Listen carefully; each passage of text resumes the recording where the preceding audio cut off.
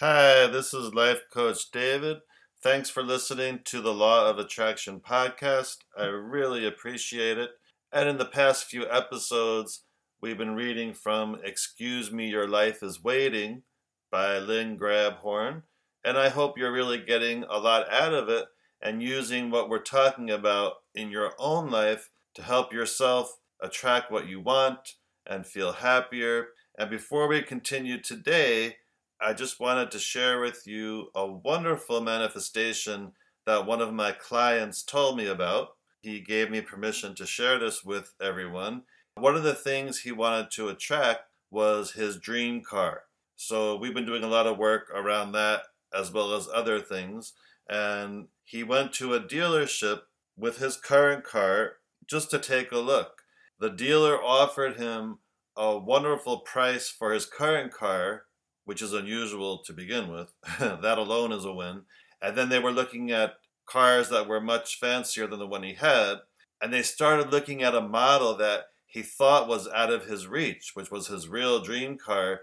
And by the end of the night, he drove off the lot with his dream car.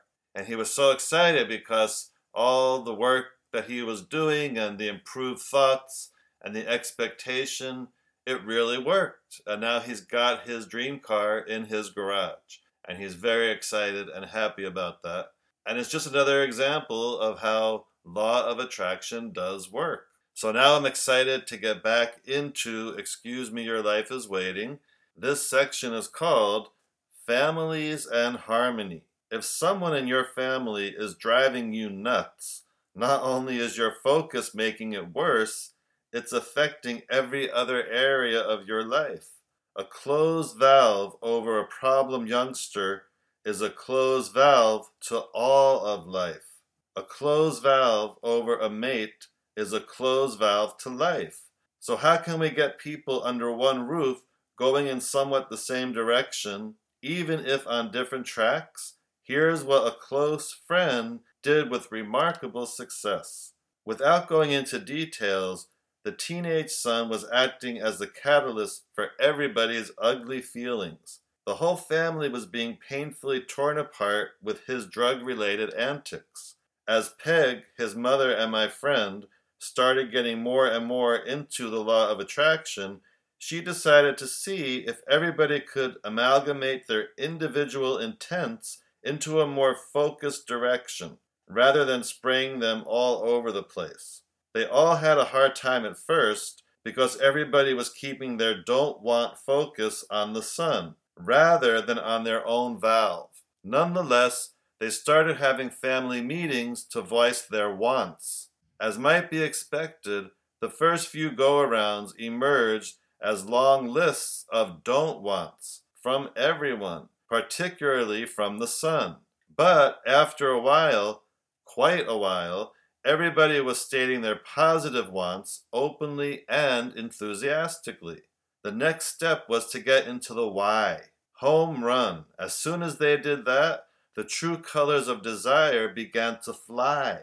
All anybody wanted was to feel better than they were currently feeling, so that became their joint intent. From there, miracles began to pop. For the first time ever, they all truly wanted to be together, to do things together, to go places together. They wanted to feel like a family. It was working. Although the son's grades didn't exactly fly off the card, he turned around enough to stay in school, while both mom and pop stayed pretty much off his back. And since both mom and pop were determined to keep their own valves open and see their son as a spirited, happy young man, they vibrationally merged with the son's underlying intent so that the drugs eventually vanished without intervention. Peg and her family didn't sail off into the sunset, not by a long shot. They continued getting caught up in the old habits of needing conditions to change before they could be happy. But they were a committed lot and kept at their weekly family get-togethers to restate their intents and their wants. Whenever circumstances got rough with any one member, the others found they could maintain their own connectedness enough to help both themselves and the other guy until all were reconnected again to their source energy and back on their own open valve tracks. No matter what, no matter what.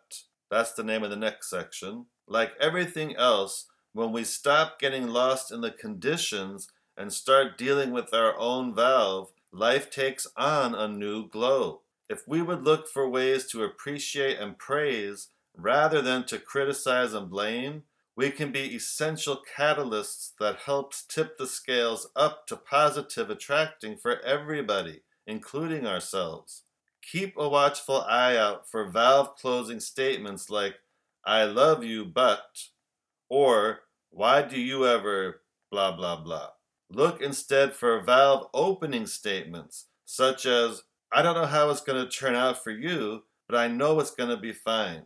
Or, I never worry about you. I never worry about us because I know whatever is in store will be good. If ever there was a time and place to work on positive aspects, family is it. And there's another plus to appreciating family. Once your valve is swinging open, it's swinging open to everything, not just your family. You can be appreciating your mate of present or past, and your new job will happen. You can be a single parent appreciating your children, and your new mate will happen. You can be appreciating your home, and your problem kid will turn around. It's all energy. It's all vibration stemming from how you're feeling. So write your new script. Don't worry about the whens or hows. Give up noticing it hasn't happened yet.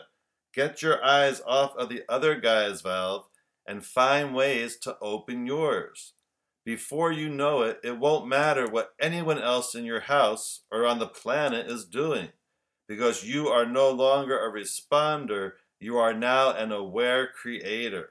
Just open your own valve no matter what, no matter what. The rest will take care of itself, and that's another guarantee. And that's the end of that section. And what a great insight or a great reminder that just improving how you feel about something affects everything else in a positive way. It's all connected. So that's why it is important to have that awareness that, okay, let me improve my relationship with this one or that one. And just by doing that, you know that you're setting yourself up to improve other areas of your life, not just your relationship with that person. So the bottom line is, from a law of attraction point of view, it's never worth holding a grudge against somebody or being at odds with someone. Do your best to rewrite your script, find something positive about the person, soften the resistance, because not only will it help in that situation, it'll help you in other areas of your life. And another way to make that happen is just to set your intention for enjoying each day as much as possible. So how do we do that? Well, a few steps to making that happen is, first of all, every morning, set the intention for just enjoying the day. So literally when you wake up, think to yourself or say, my intention for this day is to enjoy it as much as possible. And then throughout the day, if you catch yourself focusing on the lack of something or something you don't want, remind yourself that every thought is really two thoughts, the positive and the negative. So if you're thinking about the negative, then in that moment, do your best and ask yourself, well, what do I want then regarding whatever it was you were thinking about? And then get caught up in that. Get caught up in the positive aspect deliberately. And then also throughout the day, just do some things you enjoy. And that doesn't even mean anything major. Maybe it's talking to your best friend for a few minutes, or going for a walk during your lunch break, or watching something fun on TV. Spend your day doing fun, enjoyable things throughout the day, and you're taking control of how good you feel. So setting the intention for enjoying your day and following those steps will help you feel better, keep yourself at a better vibration, and that affects all areas in your life in a positive way. So thanks for listening to today's podcast. If you want some wonderful Law of Attraction coaching, you can go to lifecoachdavid.com and you can contact me through there. And you can also find out more about me. And that was the end of that chapter, actually. And on the next podcast, the next chapter is called Living the Body, Dying the Body. So that'll be very interesting. So until then, just enjoy and have a high vibration day.